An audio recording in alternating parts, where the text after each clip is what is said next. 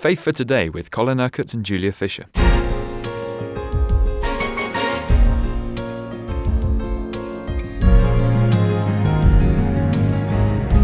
Listening to God is the subject of our programmes this week, Colin, and a few years ago you wrote a book called My Dear Child, which you introduced to us yesterday.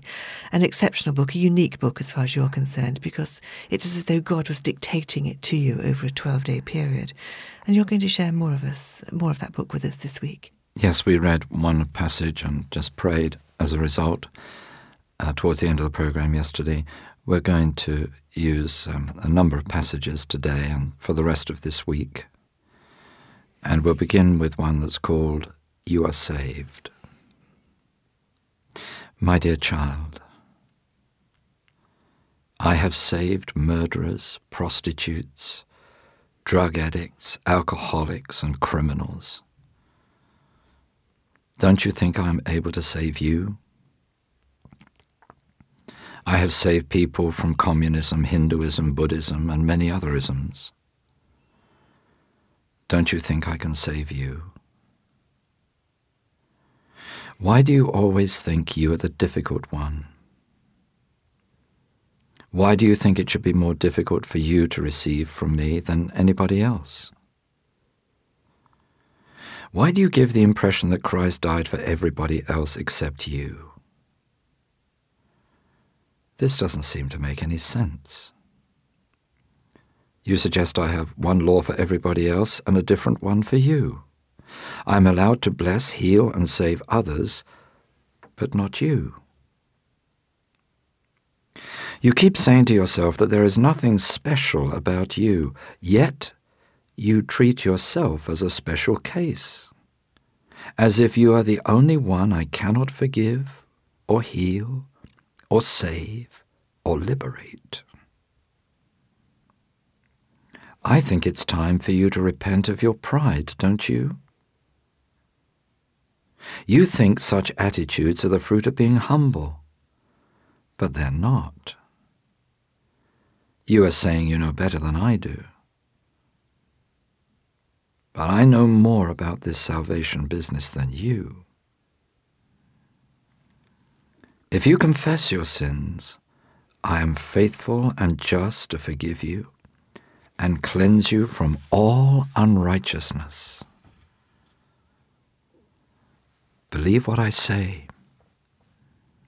I am faithful and just. I have forgiven you and cleansed you from all unrighteousness. Accept that you are saved because you have asked me to forgive you, and you have put your faith in Jesus. You are accepted by me. Begin to look at yourself as I see you. Instead of telling me you are not what you are. You even suggest I couldn't do for you what I have already done.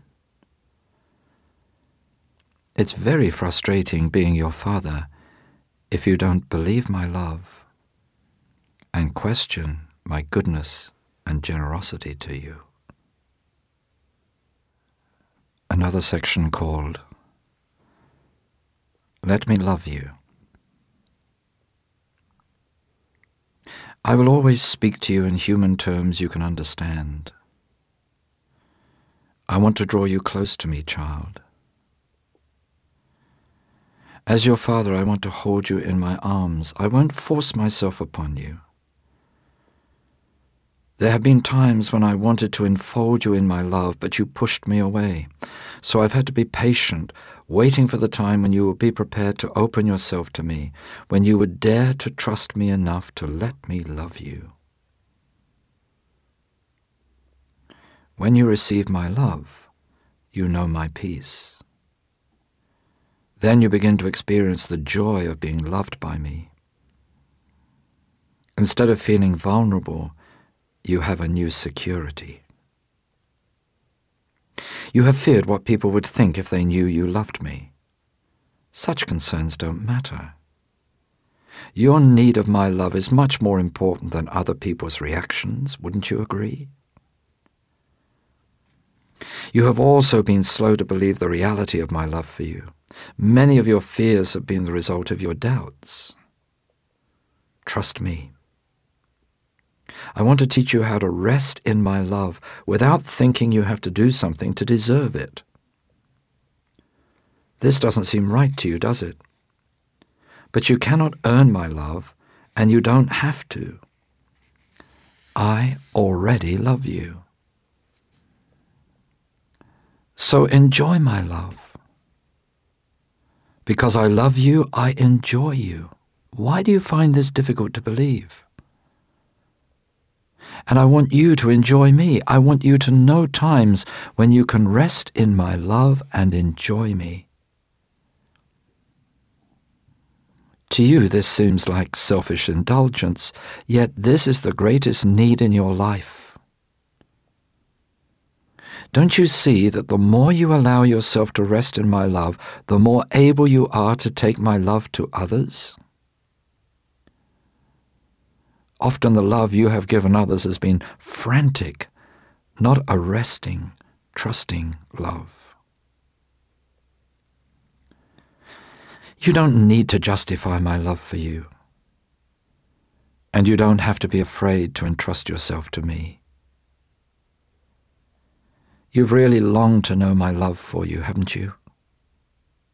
My child, as you learn to find time to rest in my love, so you will be able to take that rest into every other area of your life. In the midst of all your difficulties, you will be able to trust in me and know the love I have for you.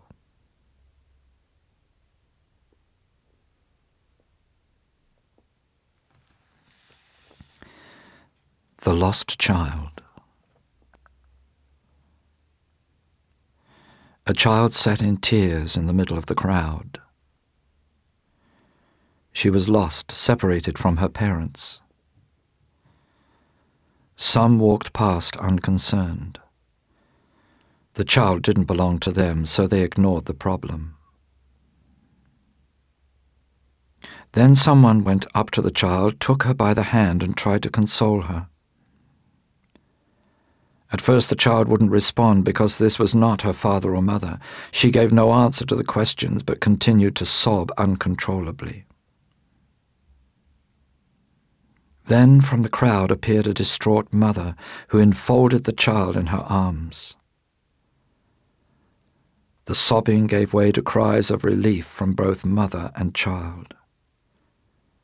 She lifted her up, hugging her closely, assuring, soothing.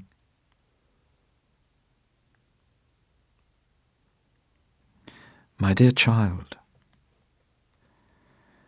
do you ever feel lost in the crowd?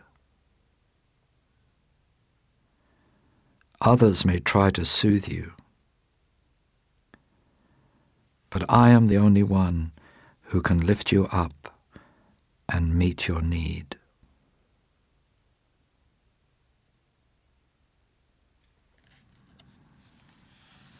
Heavenly Father, we thank you that you have demonstrated your love for us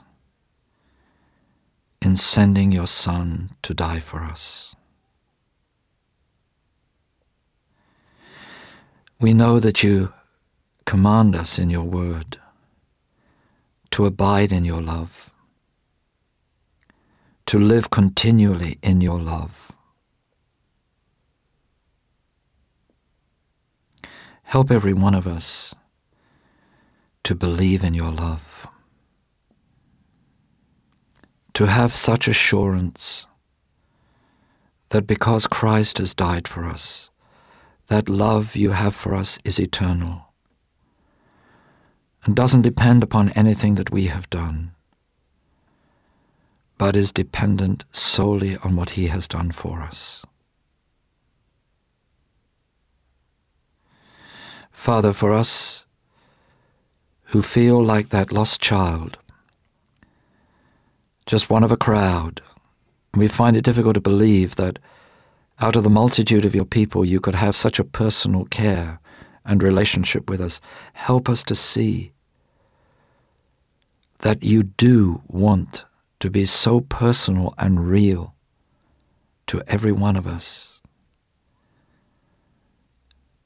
that you never treat us as a crowd of people, but you treat each one of us personally, individually, that you know our needs and you care for us. And Lord, we recognize the truth that though others may try to soothe us, you are the only one who can really lift us up above the traumas and problems and difficulties we face. You are the only one who can really meet our needs. And we thank you that you sent Jesus, that when he died on the cross, he took all our needs upon himself in order that we may be set free. So we thank you today for the reality of your love for every one of us. And I pray, Lord, that everyone that comes under the sound of my voice at this moment will learn to draw near to you, to know that love, to receive that love, to enjoy that love, to enjoy you, and to know that wonderful and extraordinary though it may seem, you enjoy us because you've chosen us to be your children. Thank you, Father. You've been listening to Faith for Today, presented by Julia Fisher. This program is sponsored by Kingdom Faith. For further information, visit our website, kingdomfaith.com.